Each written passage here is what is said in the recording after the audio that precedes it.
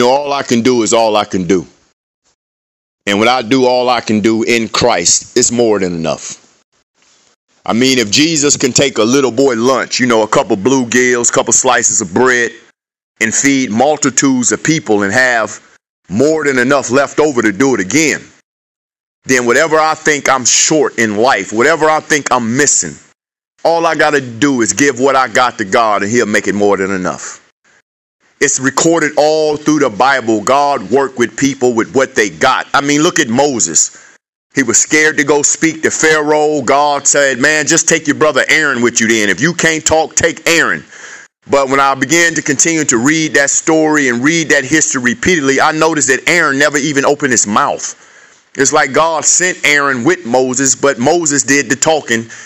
After the fact, Moses made it clear to God, I'm not good in speech, whether that was their dialect, whether he stuttered, I don't know. But all I know is that Moses did the talking. But what God did, for me, and it spoke to me, is that God told Moses, what you got in your hand? A stick, a tree branch. Use that. God used a log, a walking stick to do miraculous things and to get glory. And if he can do that with a stick, imagine what he can do with a person that no longer claims to be an addict. A person that no longer complains to be a deadbeat mom or deadbeat mother, that all she doing is hopping bed to bed, man to man, and all he's doing is hopping from bed to bed, woman to woman. God can give you a new life. God can take what you got and make it enough if you give it to him. And I'm learning that, man, there's so much power in a made up mind. Don't nothing release the power of God and God's word than a mind that's committed to it. Hindsight, I can't tell you how many times I went to the cross to get saved, whether in prison, whether in jail, whether in boys' school, whether it was with my grandparents, whether it was trying to please family, whether every time a church opened an altar and you felt pressured by the church because the pastor just for 90 times saying there's one more. There's one more. You just like, man, this church service will never end if I don't get up there and just go. So this guy got a number, But at the end of the day, I can go up there and to the cross and kneel at the cross 90 times in a week. But until I go with a made up mind and I've got a spirit of commitment to change, a willingness to be dedicated to what it is I'm dedicated to and not distracted by distractions, but I began to allow the word of God to renew my mind, to renew my imagination, and then to go after the things that God put in my mind to go after without being hindered by fear, not being hindered by rejection, not being hindered by being hurt by people that you love and you trust and you believe in. You will be disappointed. Trust me. There will be people you think got your back that you would believe they want to see you happy. But you will realize, man, the more you invest in people, they may not invest in you. But at the end of the day, love anyway.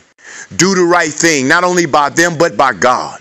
And God will continue to bless you and cause you to have favor.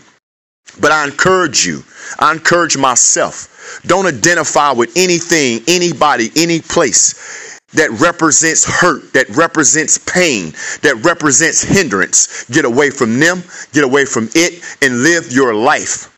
Today, I'm thankful, man, because I'm going to take my life to a new level.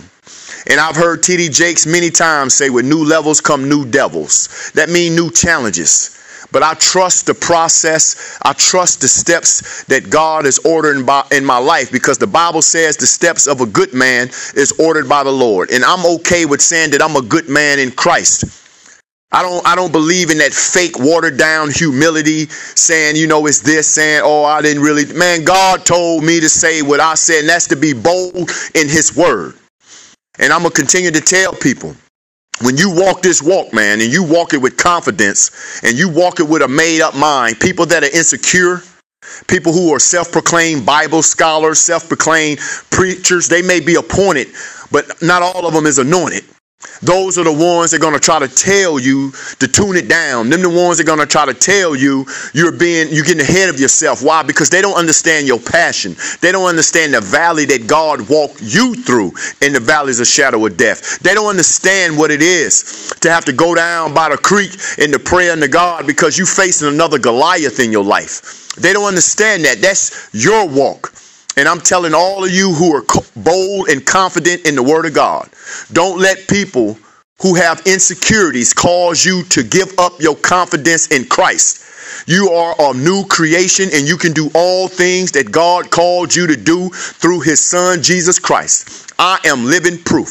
From everybody in my family to everybody in my community, they had written me off, and I don't blame them because, man, I was strung out. I was lying, I was robbing, I was stealing, I was in and out of jail, I was in and out of boys' school, I was in and out of prison.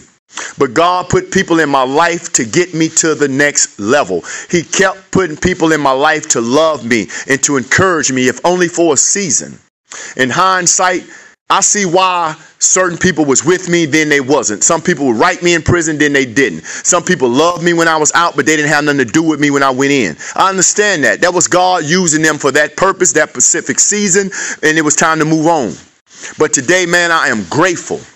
I am wonderfully grateful unto God for what he has done and is doing in my life. And today I will be committed to my commitments, and I will not be distracted by distractions, because I am a new creation, and I can and I will do all things through Jesus, who is my strength, and that I stand on.